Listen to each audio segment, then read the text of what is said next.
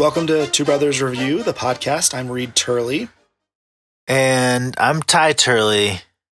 And I'm feeling good about the college football playoffs. Okay. How are you feeling? The good guys won. The teams that deserve to won. And also Ohio State lost. Yeah. Yay. Okay. But we don't. If we have any Ohio State fan listeners, we don't want to alienate you because. But find another movie podcast, you jerks. Yeah. Well, this week we're going to be talking. Should we do a Two Brothers Review national championship football game?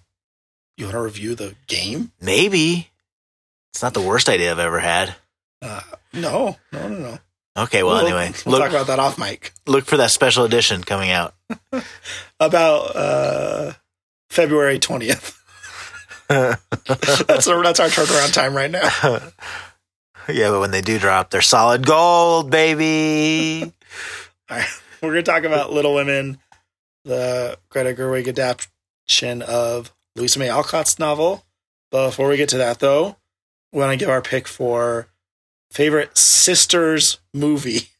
And Ty knew his immediately, so I cannot wait. I do, because there's one sister relationship in a film that I love and I think is so funny, which is The Family Stone. I am not surprised. If I would have guessed just a random movie Ty would pick as a recommendation, The Family Stone is definitely it.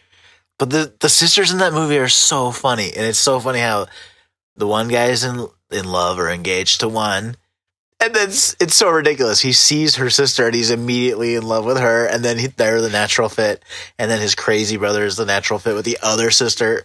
So funny. Okay.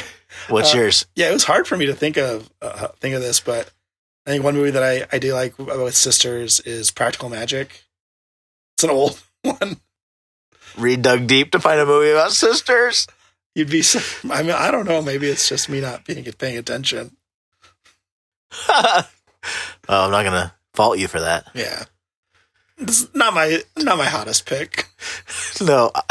Okay. I don't know anything about it. Let's keep it rolling then. Let's keep going. So we saw this movie with some of our family members on Christmas Day. Yeah. Turleys go to a movie on Christmas Day, and this was our one this year. And I think of the 6 people watching it, 5 of them really liked it. And then Ty's cold heart was there. Oh, man. Well, me and Reed almost never watch the movies together, so he knows my reaction already just because he saw me want to, I don't know what. Well, we didn't talk about it much. I truly, if I had been watching it alone in New York City like I normally watch movies in a theater, I would have left halfway through. I hated it. That's so surprising to me. What bothered you so much about the movie? It was so cloyingly sentimental and melodramatic and simple in the sense of, I know this is Alcott's thing, but one daughter is an artist, visual artist, one is a musician, one is a writer, and one is an actor. So convenient, and like, look, we've covered all the 4 arts. What about sculpture? I think they just represented what women could do back then. Okay, Reed, what are the chances that 2 of them don't like music a lot? Think about families that have artistic kids. There's often patterns. Anyway, that was one thing. I feel like you're supposed to care about you. Well, you're supposed to care. That says it all. You're supposed to care about the daughter that gets sick, and Beth, is that her name? Yeah. The youngest one, and ends up dying. But you don't even know anything about her when they all start getting very emotional. And it's just, I don't want to watch you get emotional about something that I don't understand. I just don't feel. Just as she's shy and friendly to the old grumpy guy, the neighbor. It just felt to me like it relies a lot on tropes and shorthand character development where, you get it. She's the one that's shy. Like it without, I don't know, it just didn't feel real. It didn't feel grounded. I think the story could be interesting, and I've been thinking a lot about it. I think these domestic concerns of women specifically, they have a lot of value, but I think they deserve to be visualized or characterized better than this movie did.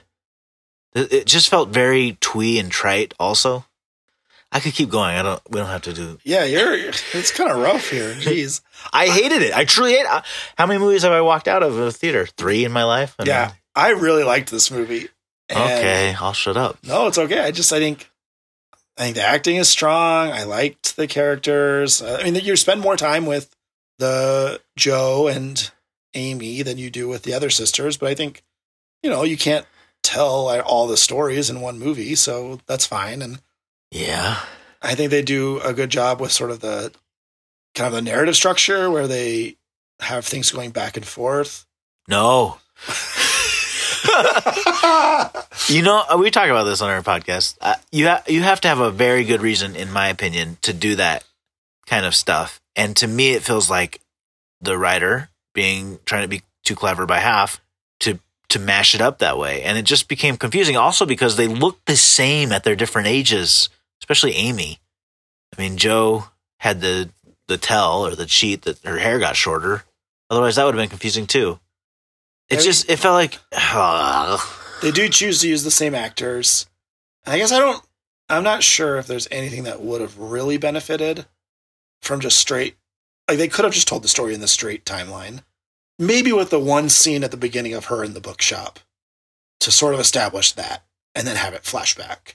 Maybe. Yeah. But even then, I actually don't even really love it, like a in media res shot that starts a movie. Yeah. Okay. So I think I would also say, I mean, the acting to me did not seem that good. Oh, it seemed a little wooden. I think I feel like Saoirse, is that how you say her name? Saoirse Ronan. Saoirse. I feel like she's just the same in everything.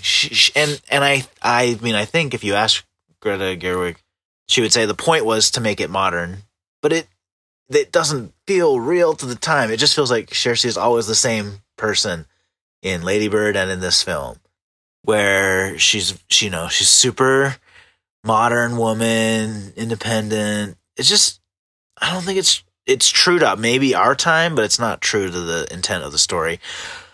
The scene where they're dancing, Laurie and Joe for the first time, and they dance like teenagers today. I mean, it's ridiculous. It is a little strange. It's kind of, I don't know. You liked it. It didn't. Yeah, that did not bother me. Those things were fine for me. And I think they had. It feels to me like Greta Gerwig's like, see, look, they're just the same as we are today. That's so bad. Well, how? If you showed the personal drama that they were going through inside, and that drama was realistic and mirrored what we go through today ourselves, then we would get that same message without these cute hints or tip-offs. Okay, so I do want to also talk about the supporting cast, because you have, the mom and dad, the neighbor. I didn't have a problem with any of them. I know they don't have as much to do, or I guess especially Laura Dern sort of has one dramatic scene, and the rest she's sort of there to play off against. I don't know. You also did not enjoy those characters, I'm guessing. No, I didn't. I think Laura Dern said some things that were very interesting and could have been developed into something awesome. Like she has that scene where she says she's been angry all her life, or every day of her life, or something like that. Yeah. That's super interesting. It drops like, I don't know, something in the middle of something that doesn't match anything else around it. Well, it's a pretty dramatic moment, or I don't know, sort of more tense, and then it gets lighter again, because they resolve the conflict between the two sisters immediately. Yeah, they do. It's so convenient. I don't know. I thought Meryl Streep was, again, these sort of tics, these sort of stereotype of old woman, the old aunt, rolling her eyes. I don't know. Okay. No, we don't. That's fine. I think there are people who like this movie, and if you don't, that's okay. There are people who like this movie, and then there's Ty. He's alone.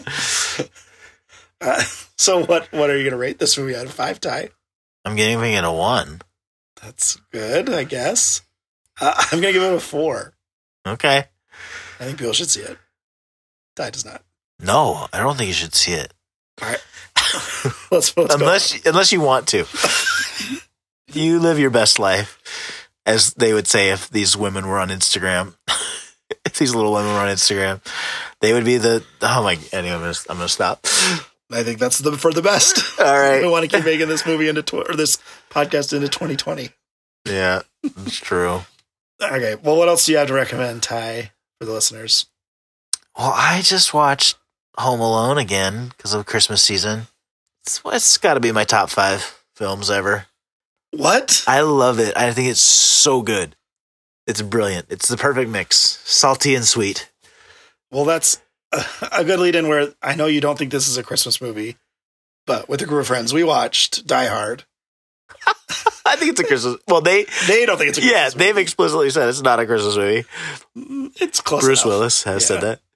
But I think that also has some fun moments, and to see Alan Rickman as the German terrorist is fun too. Yeah, it's a great movie. I should watch that again. That would be fun. All right. Well, thanks for joining us for this episode of Two Brothers Review, the podcast. I'm Reed Turley. And I'm Ty Turley. Go Tigers. Get it? Ambiguous. We're not losing any fans. Bye. Bye.